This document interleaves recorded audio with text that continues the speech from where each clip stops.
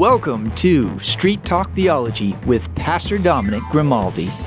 Pastor Dom went from a life of organized crime to federal prison. There, God saved him and set him free. Soon after his release, he attended seminary and received his master's degree and is now the senior pastor of Desert Sky Baptist Church, where he serves with a passion for biblical theology right here in Casa Grande. Now let's join our host, Pastor Dominic Grimaldi. Welcome, Pastor Dominic Grimaldi here with Street Talk Theology, where we take theology and we bring it to the streets. It's an honor to be with you guys today. We have a special guest, but before I introduce our special guest, I got to introduce my co-host. Give me a shout out, Pastor Grimaldi at Gmail, especially any content or what we speak about today. I think today's going to be a good day. As we have, again, like I said, a special guest, Pastor Joel Webbin, and he just wrote a book called "Am I Truly Saved?" And that's a good question. Now, Pastor Michael, am I truly saved? Michael, just give us a shout out and let people know where you're serving and where they can reach you. Yeah. So my name is Michael, and I'm connecting from halfway around the world, and I'm just thankful to God for technology that I get to basically sit and listen to these two wonderful men talk today. And it's just great. So I pastor a small church here in the southern tip of India, Redemption Hill Church. If you want to know more about us, you can visit redemptionhill.in. You can email me at michaelteddy@gmail.com or our church email at redemptionhill.india@gmail.com. And if ever you're traveling to India, let us know. We'd love to have you come down and spend some time with us and fellowship with us. And it's just a joy to be with you on the podcast again. So Joel Webbin, I'm Pastor Joel. I want you to introduce yourself and let people know who you are, and then we'll start asking Joel some questions. Thanks for having me on the show. I'm honored to be here. My name is Joel. I live in Texas. Planted a church in San Diego, California, was there for several years. In 2020, I handed the church over. The church is still going well, but I relocated my family along with 7 other households that chose to come with us from the church in San Diego. We moved to Georgetown, Texas. We're north of Austin, Texas, planting a new church called Covenant Bible Church. And I'm also in addition to serving as the senior pastor there, I am the president of Right Response Ministries. Joel has promised to spend about two sessions with us, close to an hour. But we want to make sure that we get this in the show notes, Joel. So we want to make sure that people know where to get this book. So I'm going to get right. And we'll get that done for sure before we sign off on these shows. But so one of the things I want to ask, and this is really for me. So let me give you a little background to this question. I did prison time. I was in prison, and one of the guys that used to come and teach me in prison was a guy named Jay Fisher. He told me I could mention his name and stuff, right? So yesterday I'm talking to him on the phone, right? I'm walking around in the chapel, in the sanctuary, and I'm just stretching my legs a little bit. And so without even telling him, Joel, listen to this about anything about 1 John, or I'm doing something with, Joel Webbin on the radio, and he tells me, Dominic, man, I struggle with 1 John. When I read 1 John, he says, man, I don't even know if I'm a Christian. As far as measuring, he using it for a measuring rod. And I says, listen, you need to listen to the guy we have on tomorrow, Pastor Joel, and, how he looks at 1 John. And I want to be careful here. Joel is not a minimalist by no way. I mean, he's not, believe me. I want to be careful how I frame this question. But obviously, there's got to be growth. If somebody's a true Christian, there's growth.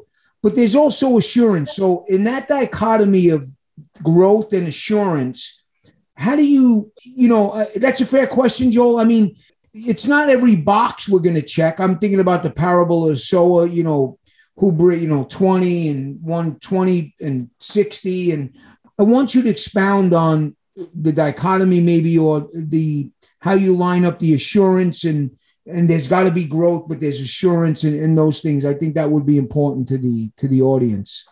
Great.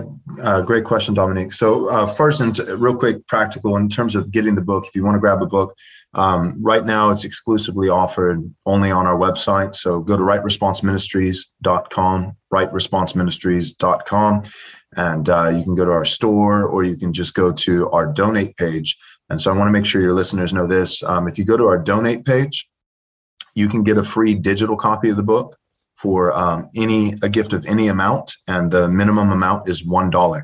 So if you are tight, thanks to not Putin but Biden's inflation, we got to give credit where credit is due. But exactly. If money is tight and if you're strapped for cash, I get it.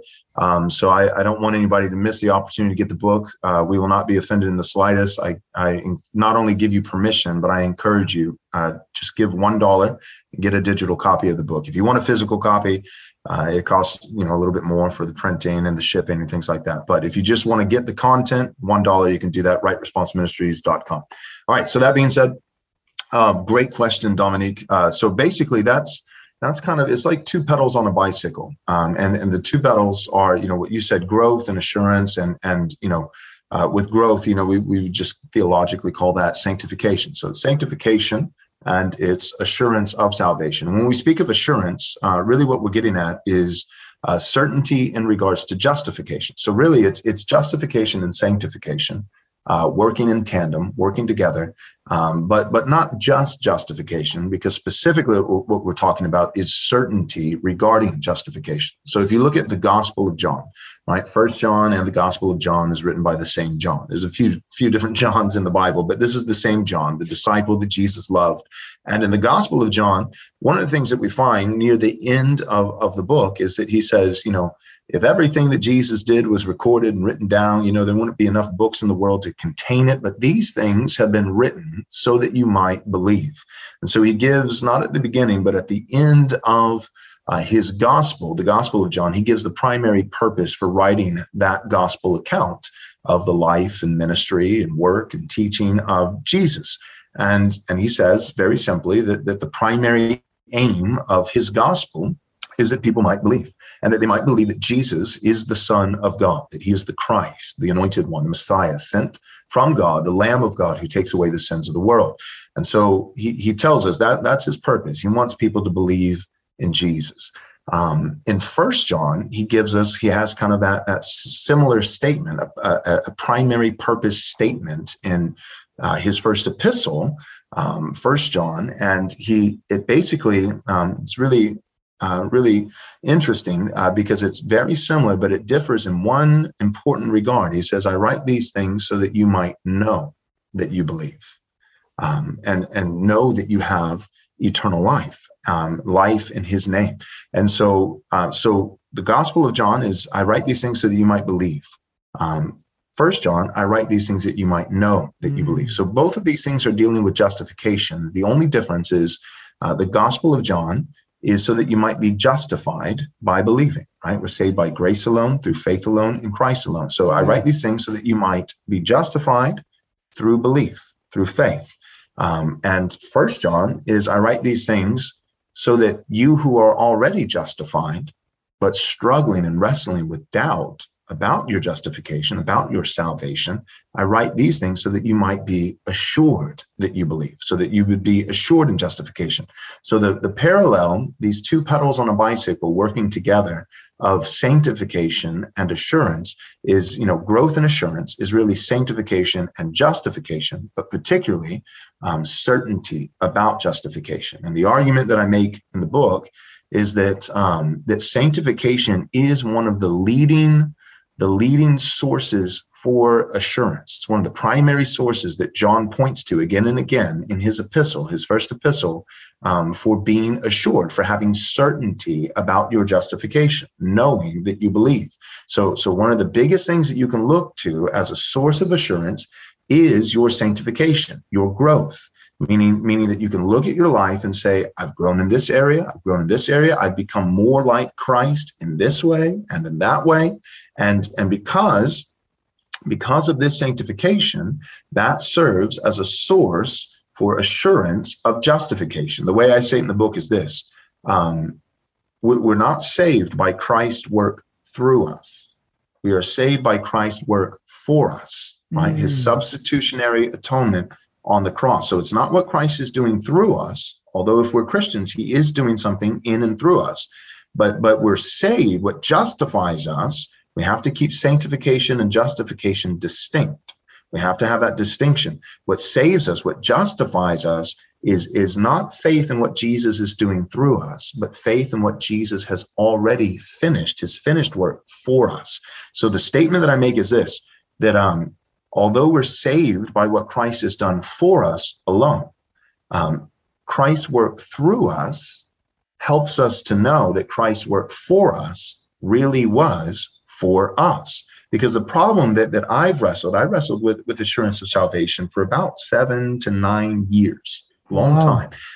Pilgrim's Progress, John Bunyan, same kind of thing. A lot of the Puritans, because they had such a high view of the holiness of God and the importance of sanctification, they often were left with this sense of this unhealthy overemphasis on personal introspection that left them in a place where they were thinking, well, I don't know if I make the cut. And so a lot of these Puritan guys, before they really got a hold of grace, salvation being by grace alone, they really wrestled with assurance. And I was similar because I preach the holiness of God. I don't do watered down preaching, easy believism. And so I would wrestle, like I talk to guys all the time. Like, one of my favorite preachers is Paul Washer, and I love the way that he preaches, and it's thoroughly biblical, but a lot of times, afterwards, I think, maybe I'm going to hell, and so my point is, if you're going to be biblical, and if you're going to immerse yourself in the Puritans, if you're going to immerse yourself in guys like Charles Spurgeon and Calvin and modern day guys who preach about the seriousness of God's holiness and the importance of sanctification,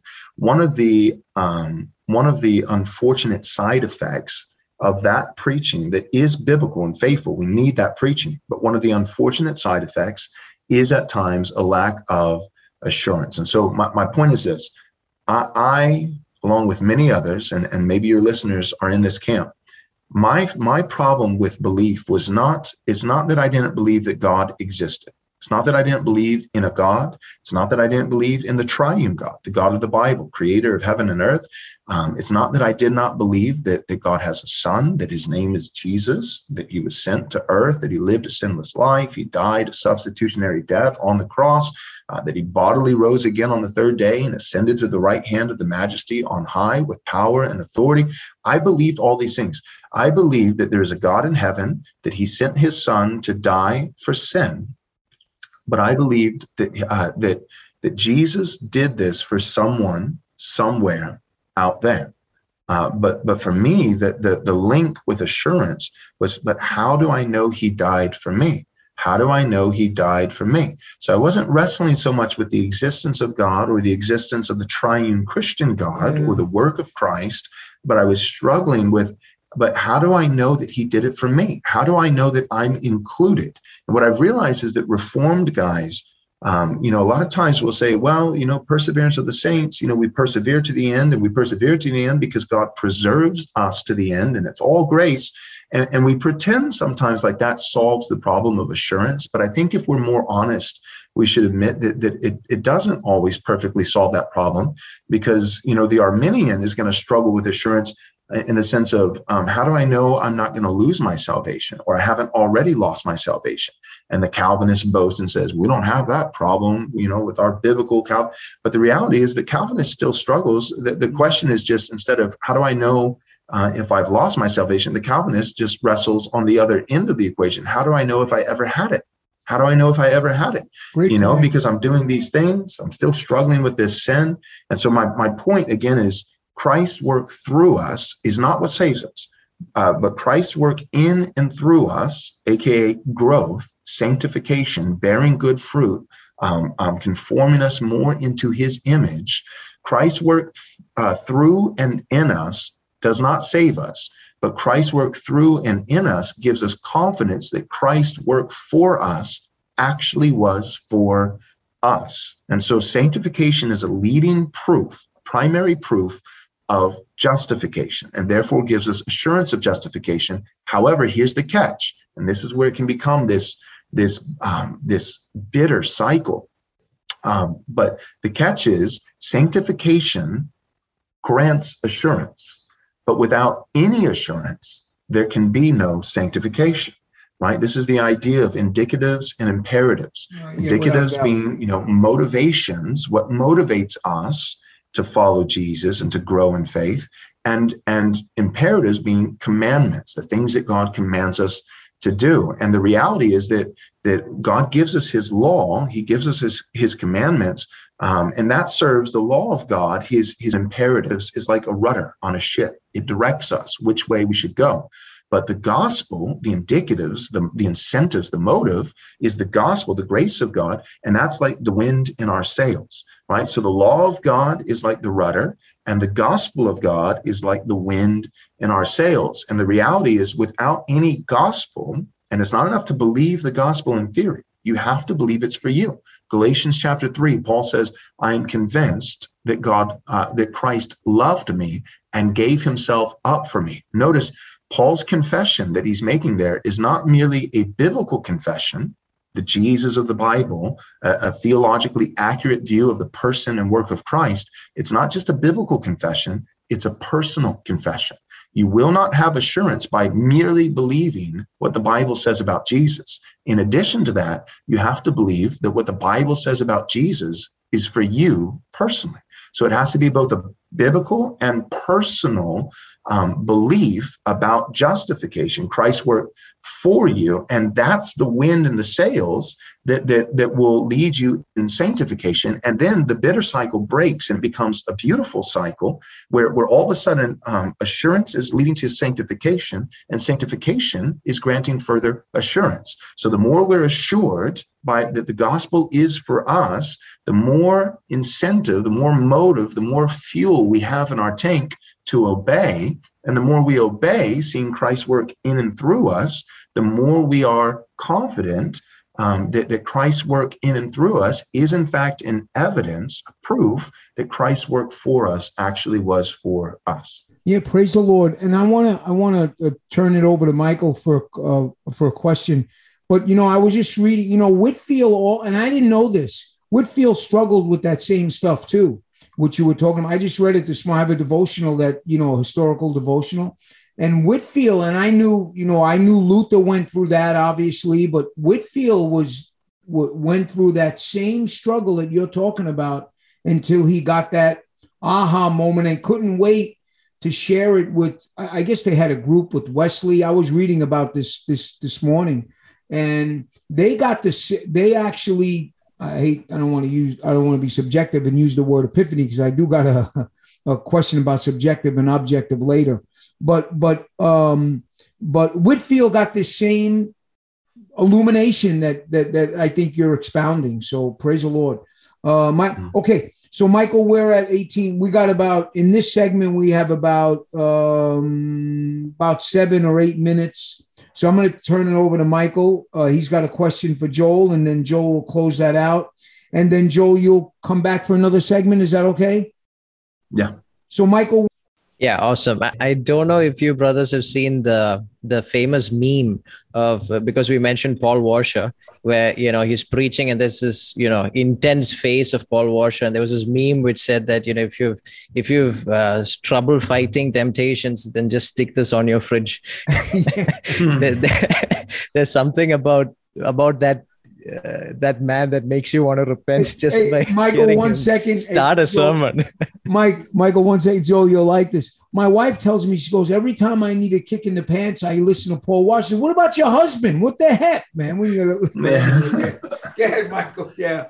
Yeah, I just mentioned that because we went to Paul Washer. But so, I just as, hearing the question Pastor Dom asked and just the response that Joel gave, and I just want to stick a little more with what we have been talking about. And, when we were talking about making the cut, so to speak, one of the things that, that I was, even while I was reading the book, where you mentioned that authentic faith in Christ requires accurate biblical knowledge, and amen. And, in my own context, so India, we can say that India is probably, more than a decade behind the States, right? We are so many years behind. And so what we have here is the predominant health, wealth, prosperity gospel, all sorts of bad theology here.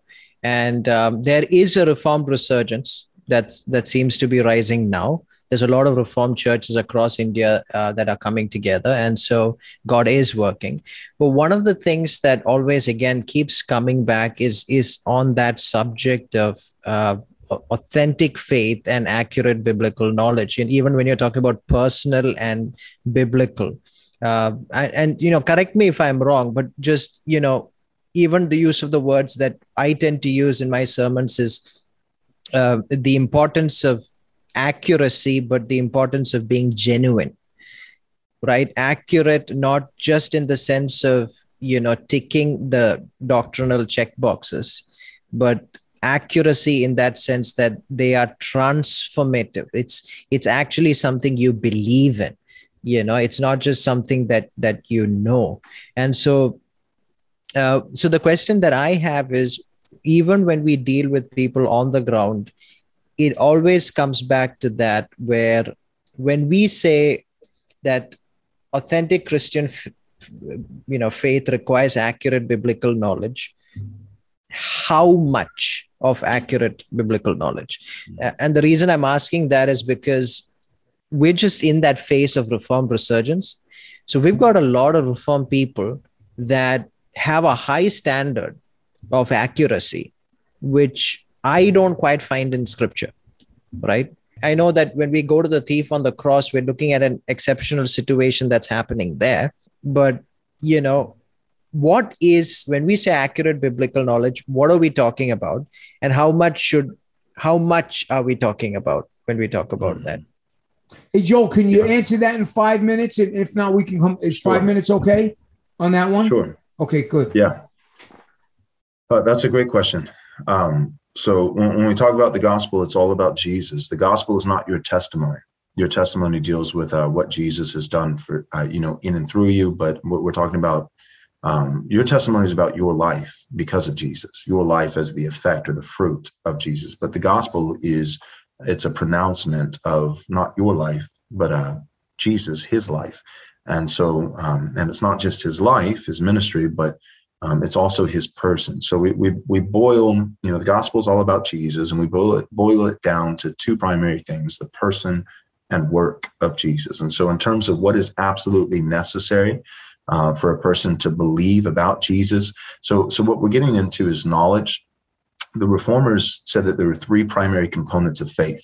Faith consists of knowledge, assent, and trust, implicit personal trust. Knowledge, assent, and trust. Assent is simply agreement.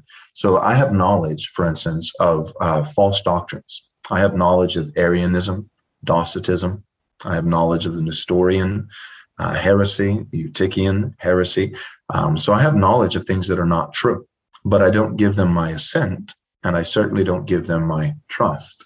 I don't agree with them, right? And so what we're saying with faith, the components of faith, is knowledge, and then assent, that you actually, it's not just something you know, but you agree with what you know. You agree that it is true, but then also trust, which is exemplified always. It's evidenced by action, right? So guys always use the analogy of a chair. Like, okay, you can say, I know that's a chair. I agree that it's a chair, but are you willing to sit in the chair, trusting that it will hold up your weight? So what do we need to? So we're talking about the first component, know, right?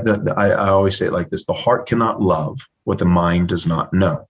We've divorced this, I think, in modern evangelicalism, the heart and the mind, as though they are completely separate, completely severed from one another. And that's really a Gnostic heresy kind of idea. I have this mystical affection and love for God, that is somehow completely separate from my mind and knowing God. But the greatest commandment that Jesus gives us, Matthew 22:37, is that we would love God with everything. And it's not a buffet where we pick and choose. He said, love the Lord your God with all your heart, with all your soul, and with all your mind. And elsewhere, he adds strength.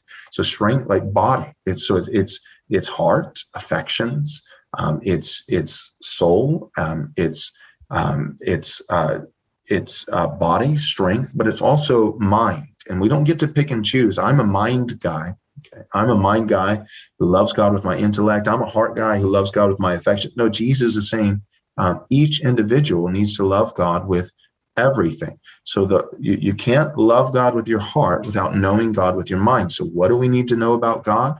Well, we need to know the person and the work of Jesus. When we speak of his person, we need to know that Jesus is God, that he is the Son of God, that he is the second member of the Trinity, he's the Son of God, and that he is fully God. And that when he took on flesh, he did not take on flesh as a substitute for his divinity, but he added the second nature, the human nature, to his divinity. So we're believing in the two natures of Christ, that he is one person, the second member of the Trinity, the Son of God, with two natures, that he is fully God and fully man. That's the person of Jesus. The work of Jesus is that he lived a sinless life, but not only in absence of sin, but he fulfilled all righteousness, a presence of righteousness, and that he lived in our place. We always think about him dying in our place, but it's significant to know that Jesus died in our place when our sin was imputed to him.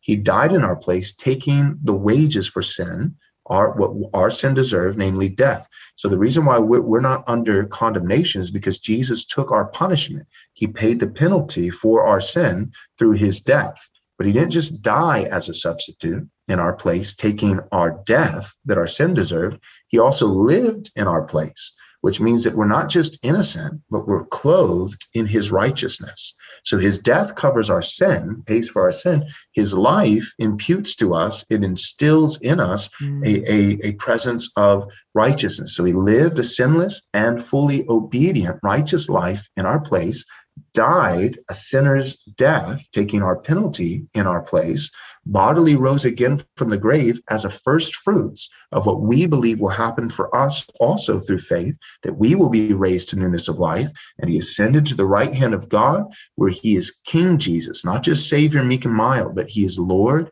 and King over all, and that we one day will rule with him. Those are the core components that I would say we have to know. And not just knowledge, but assent. We need to agree that those things are true. And then through our actions, we give evidence, we give proof that we're actually trusting, that we're sitting in the chair of Christ, so to speak, trusting that he really does have the power to hold us up. Man, that was really good. And you talked that, and we gotta cut off now. I gotta end the segment. But what a great argumentation on docetism, because sometimes we can separate how you put the divine nature and the human nature of Christ perfectly where they need to be. Sometimes we all can fall into being docetists. And that was well said. Praise the Lord. Thank you so much, man. Amen. Yes. Pastor Joel, can I get you back with one more segment? Is that okay? Yeah. Okay. Yep. Praise the Lord. Amen. Okay, Pastor Dominic Grimaldi here with Street Talk Theology. We take theology and bring it to the streets in Jesus' name. Thank you for joining us for Street Talk Theology with Pastor Dominic Grimaldi. You can visit Pastor Dom at Desert Sky Baptist Church at 891 West Corson Road, Casa Grande. And for more information, visit us online at www.desertskybaptist.org.